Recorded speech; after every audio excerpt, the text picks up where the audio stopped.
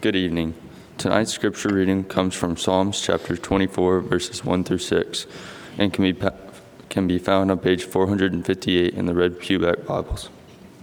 Again, that's Psalms chapter 24, verses 1 through 6. The earth is the Lord's and the fullness thereof, the word and those who dwell therein. For he was founded it upon the seas and established it upon the rivers. Who shall ascend the hill of the Lord, and who shall stand in his holy place? He who has clean hands and a pure heart, who does not lift up his soul, so what is false, and does not swear deceitfully. He who receives blessings from the Lord and righteousness from the God of his salvation, such is the generation of those who seek him, who seek the face of the God of Jacob.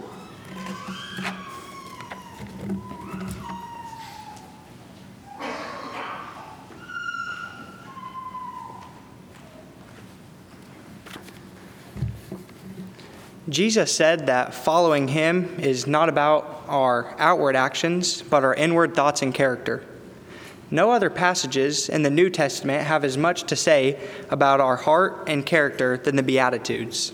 So please turn with me to Matthew chapter 5, verse 1 through 12. Matthew chapter 5, verse 1 through 12. This was a very important occasion because this was Jesus about to preach a sermon. So let's go ahead and read the first two verses. Matthew chapter 5, verse 1 and 2. And seeing the multitudes, he went up into a mountain, and when he was set, his disciples came unto him, and he opened his mouth and taught them, saying. Each beatitude begins with the word blessed. This word does not mean mere happiness, but rather this person knows and values God's approval. Let's think about the 8 beatitudes and what Jesus is saying about what we can learn about him from his character. The first beatitude is in verse 3, where Jesus said, "Blessed is the poor in spirit." Someone who is poor in spirit realizes that he is utterly lost without Jesus. Being poor in spirit means that we need him every hour, not just at the point of salvation or just on Sundays or Wednesdays, but we need him throughout our lives every day. We are completely dependent on him. The next beatitude we read about is in verse 4, where Jesus said, "Blessed are those who mourn." This beatitude has to do with being heartbroken over sin. People who realize the awfulness of sin will have a mournful attitude towards it. In Psalm chapter 119, verse 136, the psalmist says, "Rivers of water run down my eyes because men do not keep your law." If sin is something that truly makes us sad, we will want to correct it in our lives and in the lives of the others that are around us. The third beatitude is in verse 5, where Jesus says, "Blessed are the meek." Meekness is when we allow God's word to be the authority in our lives. A lot of people will essentially say, "I know the Bible teaches such and such, but that's not what I want to do right now." Meekness, on the other hand, is saying, "God, I love you and want to do all that you command." John chapter 14, verse 15 says, "If you love me, you will keep my commandments." The fourth beatitude is in verse 6, where Jesus said, "Blessed are those who hunger and thirst for righteousness." Hungering and thirsting for righteousness means that we genuinely want to do the right thing.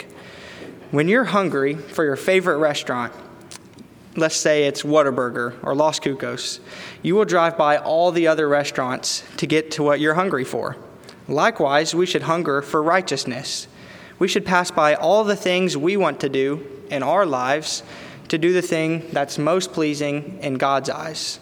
Jesus promises that people who hunger and thirst for righteousness will be filled.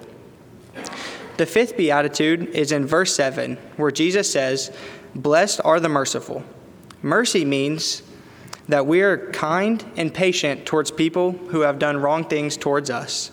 A great illustration of mercy in the Bible is when the prodigal son returned home in Luke chapter 15, verse 11 through 32. His father treated him better than he expected, or better than he even deserved. This shows the Father's actions as how God has mercy on us. And his actions also show the kind of character we are supposed to have towards each other. The sixth beatitude is in verse 8, where Jesus said, "Blessed are the pure in heart." Being pure in heart means that we are 100% faithful to God and his kingdom. Later on in the Sermon on the Mount, Jesus says, "No one can serve two masters." Matthew 6, verse 24. The psalmist wrote in Psalm chapter 26, verse 1, "I have walked in my integrity, and I have trusted in the Lord without wavering." Those who are pure in heart are those who can sing the song, "I have decided to follow Jesus. No turning back, no turning back." In 2 Corinthians chapter 13, verse 5 says, "Examine yourself as to whether you are in the faith." Can you and I sit down and say we're 100% committed to God above all other things? In verse number 9, Jesus says, "Blessed are the peacemakers." Jesus says that his people ought to love peace and work for peace whenever it is possible.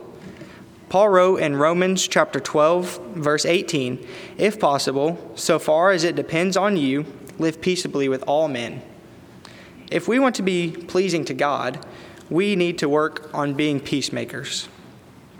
The eighth beatitude is in verses 10 through 12, where Jesus said, "Blessed are those who are persecuted for righteousness' sake."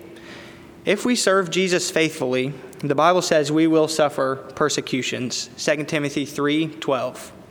If we serve Jesus faithfully, then if we're persecuted, Jesus said that we still have two reasons to rejoice. The first one, he says that great will be our reward in heaven. And the second one, he said we will be like the prophets because they were persecuted before us. The Beatitudes have a lot to teach us about the kind of heart that God desires. Are you seeking to be a person after God's own heart?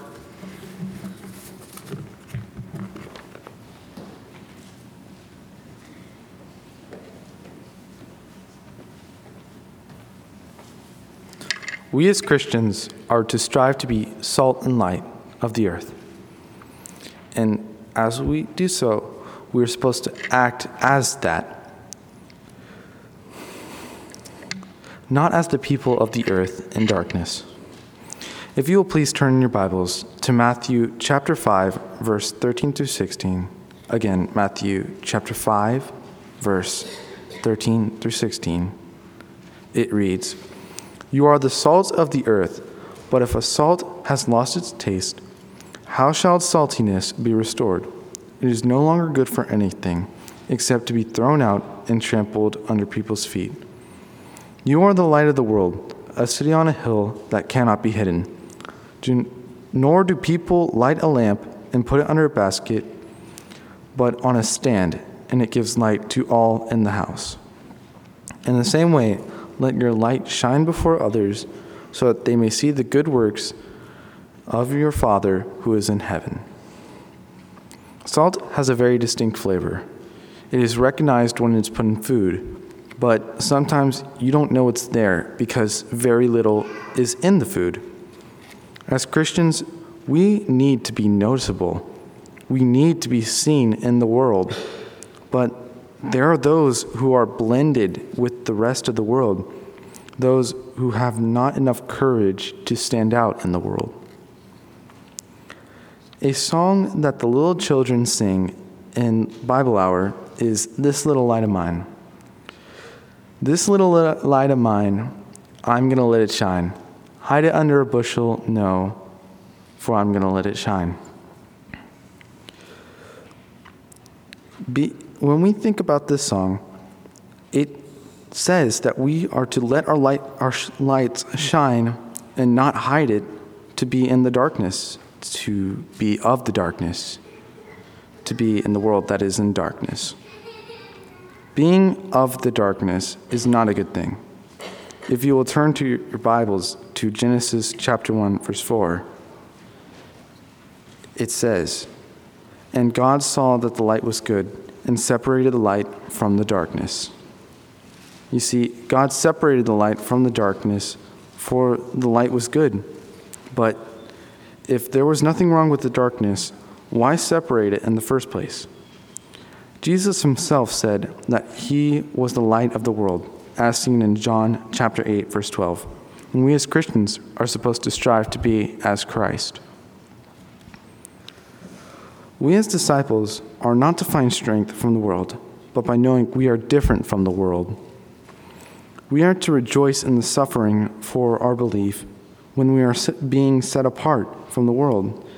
And as sad as it may seem, most people in the world will not understand why we rejoice in our suffering. Not every Christian here today shines as bright in the world as they do on their own.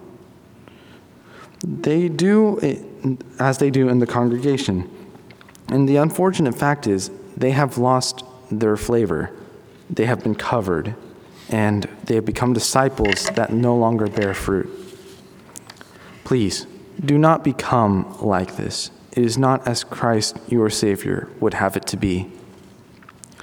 Oftentimes, it feels as though it would be easier to withdraw from the world, but that would not be for the furtherance of God's kingdom, for we have very little impact if we do not have connection with the world.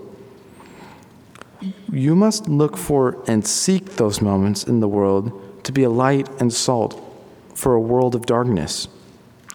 Jesus said in Matthew chapter 5, verse 16, "Let your light so shine before men that they may be seen good works and glorify your Father in heaven." In the life of a Christian, in order to let your light shine, you must do good works. It is a necessity. We were created for good works, Ephesians 2, chapter 10. We are to be zealous for good works, Titus chapter 2, verse 14. We are to be devoted to good works, Titus chapter 3, verse 14. We are to be full of good works, Acts chapter 9, verse 36. And just like Jesus, we are to go around doing good to people, Acts chapter 10, verse 38. When we, as Christians, are salt and light to the world, here is what happens. God is glorified. People are amazed to see what he is able to do. The power of Jesus is put on display, and God gets credit for the work of his people. And people understand that God changes lives and gives hope to the hopeless. How are you doing at being salt and light? Are you different because you're serving Jesus? Are you in contact with the world? Are you a good influence on others? I really hope my lesson helped you today. And I really want you to wonder, how are you being as salt and light? If you have any need for prayers or wish to become baptized tonight, please make your way forward as together we stand and sing.